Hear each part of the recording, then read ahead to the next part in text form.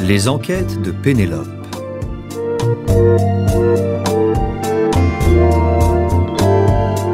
Épisode 5. Coup de théâtre à Milan.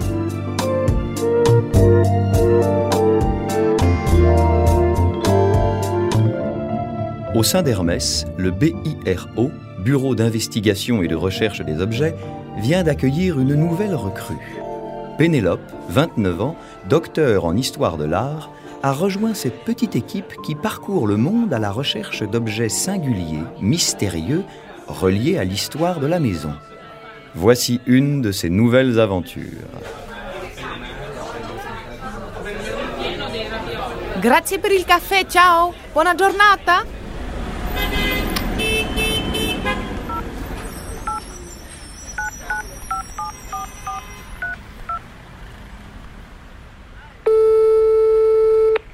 Salut Ulysse, tu ne devineras jamais d'où je t'appelle.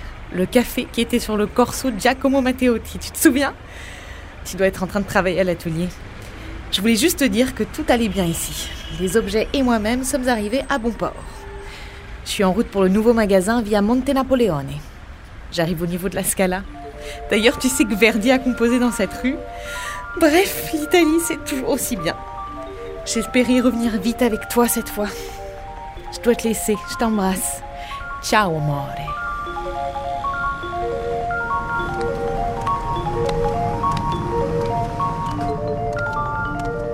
Buongiorno Penelope.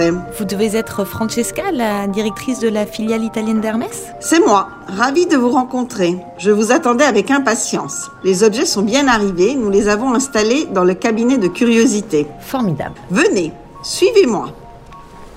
Qu'est-ce que c'est beau ici ? N'est-ce pas ? Nous venons juste de terminer les travaux. Tout le magasin arbore des références à l'architecture et au design milanais.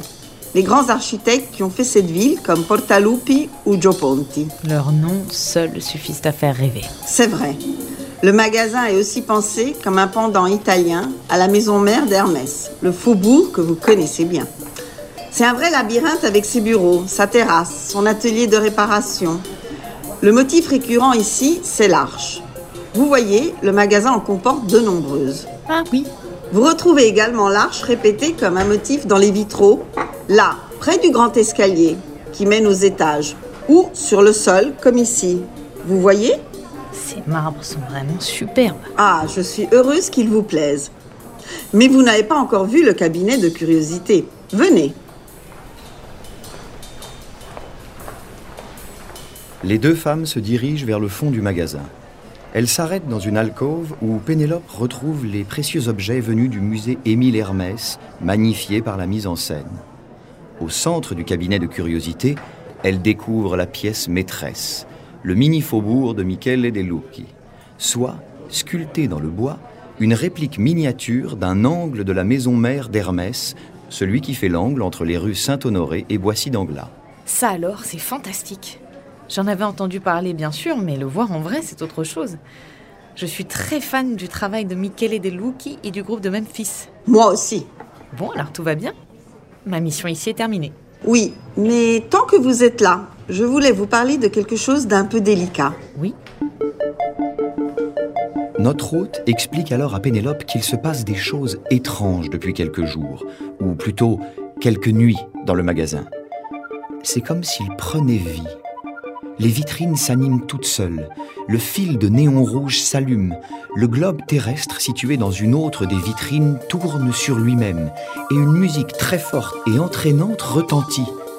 C'est à n'y rien comprendre. L'affaire se répète chaque nuit ou presque à des heures totalement aléatoires. Voilà donc une nouvelle enquête pour Pénélope. Mais par où commencer ? Peut-être directement par Luca Nichetto, le designer vénitien qui a mis en scène les vitrines du magasin. Joignant l'utile à l'agréable, Pénélope le retrouve pour l'apéritivo. Après tout, nous sommes à Milano.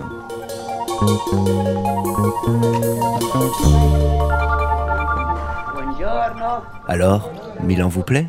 Ah oui, beaucoup. J'ai découvert en passant ce matin le jardin de la Pinacothèque de Brera. C'est fou, cette oasis en pleine ville. En plus de tous les chefs-d'œuvre de l'histoire de l'art qu'on trouve ici, il y a ces jardins, cette architecture. C'est une ville étonnante, vous verrez. Pleine de secrets. Elle m'inspire beaucoup. Mais oui alors, parlez-moi de ces vitrines. Il y a des références directes aux grands architectes milanais, c'est bien cela? Oui, l'idée, c'était de réinterpréter l'Odyssée d'Hermès en 4 tableaux. Proposer une immersion à la fois mythologique et contemporaine. Comme un voyage. La première vitrine est une référence directe à un projet inachevé du grand architecte milanais Piero Portaluppi. Une façade au motif labyrinthique qu'il a dessiné dans les années 20 pour un immeuble milanais du Corso Sempione, mais qui n'a jamais été réalisé. Un fin néon rouge relie les 4 vitrines, là aussi comme un clin d'œil à la légende du Minotaure, dans laquelle le fil d'Ariane nous montre le chemin. C'est vraiment très réussi. Surréaliste. Merci. Mais j'en viens au sujet qui fâche. Avez-vous une idée de ce qui peut bien se passer la nuit? Comment vos vitrines peuvent-elles s'animer? Aucune idée, Pénélope. Mais c'est vraiment étrange, ce problème électrique. Vous savez que Portaluppi, au début de sa carrière, a fait beaucoup de centrales électriques. Je l'ignorais. C'était une personnalité assez singulière. Il adorait aussi les énigmes. Je pourrais vous en parler des heures. N'hésitez surtout pas à m'arrêter. Mais avant toute chose, je vois que votre verre est vide. Vous en voulez un autre? Avec plaisir. Dans la nuit qui suit, les vitrines à nouveau s'animent. Un drôle de manège désormais remarqué par les Milanais. De petits groupes commencent à se regrouper à des heures indues devant le magasin pour revenir le lendemain afin de s'enquérir du nom de l'artiste contemporain à l'origine de cette œuvre fort originale. Si l'on voulait être honnête, la situation n'était plus tout à fait sous contrôle. Pénélope avait décidé d'appeler Menou à la rescousse.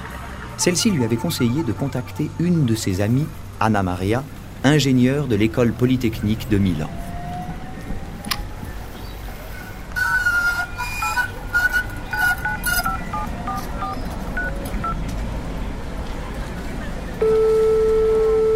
Pronto?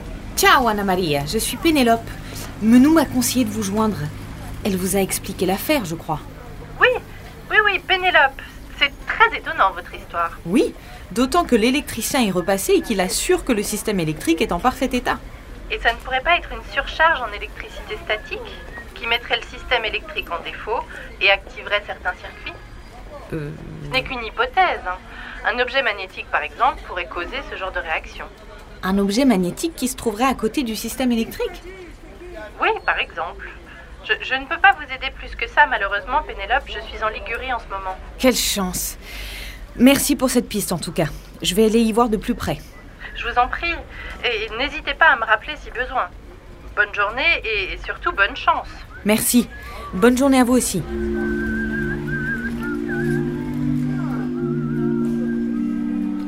Au magasin, Pénélope examine les plans avec une attention particulière portée à la zone située près du cabinet de curiosité.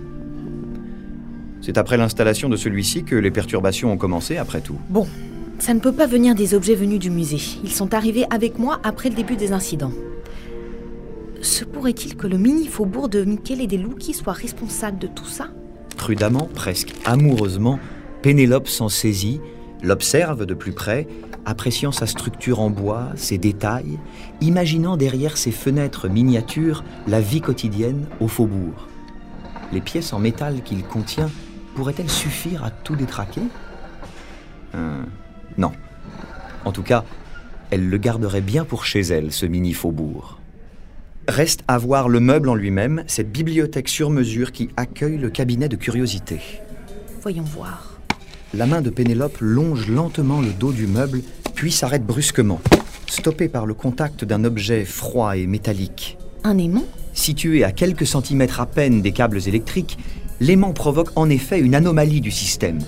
À son contact, celui-ci se charge en électricité statique pendant la journée, et la nuit, certains circuits s'activent et se mettent aléatoirement en marche. Mais qui a bien pu positionner un aimant à cet endroit ? Pénélope examine à nouveau l'aimant et voit qu'il comporte une inscription. F.Nova.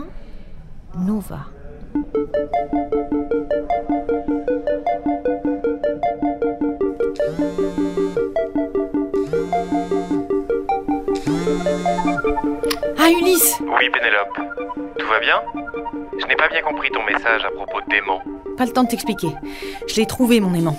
Et dessus est gravé quelque chose. F.Nova. F Nova, gravé sur un aimant. Qu'est-ce que cela peut bien être? Tu crois que c'est le nom de la personne à qui il appartient? Et si c'était le nom de l'artisan qui a fabriqué l'objet? Ou bien... Ulysse, attends. Comment dit-on quincaillerie en italien? Attends, je regarde. Ferramenta. Mais ça pourrait totalement coller avec le F. Ok. Cherche Ferramenta Nova. Incroyable, il y en a une. Campiello dei Miracoli, à Venise. Venise? Oh là là, faut que je te laisse. Ces jours-ci, Pénélope n'avait croisé qu'un seul Vénitien, Luca. Il lui avait parlé avec beaucoup d'ardeur de Portaluppi, son goût des énigmes et son travail pour les centrales électriques dans le Piémont notamment.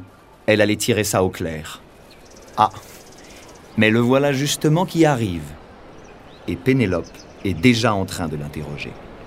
Ok, Pénélope, j'avoue tout. Quoi? C'est vraiment vous? Oui, c'est moi. Et je suis ravi d'avoir trouvé une camarade de jeu qui ait relevé le défi. Mais enfin, pourquoi? Par goût du jeu. Pour rappeler que le design est avant tout une matière vivante à expérimenter. Et puis, parce qu'il n'y a rien de pire dans la vie que de se prendre au sérieux. Vous ne trouvez pas? Je suis bien d'accord.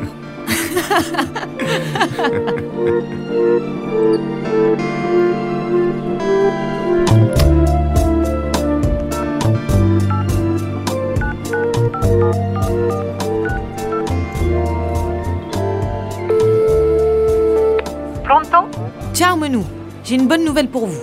Tout est rentré dans l'ordre à Milan. Ce fut électrique, si j'ai bien compris. Très bien, chère Pénélope. Je n'en attendais pas moins de vous. Vous m'expliquerez tout cela à votre retour. On dit lundi matin, 10h au Faubourg.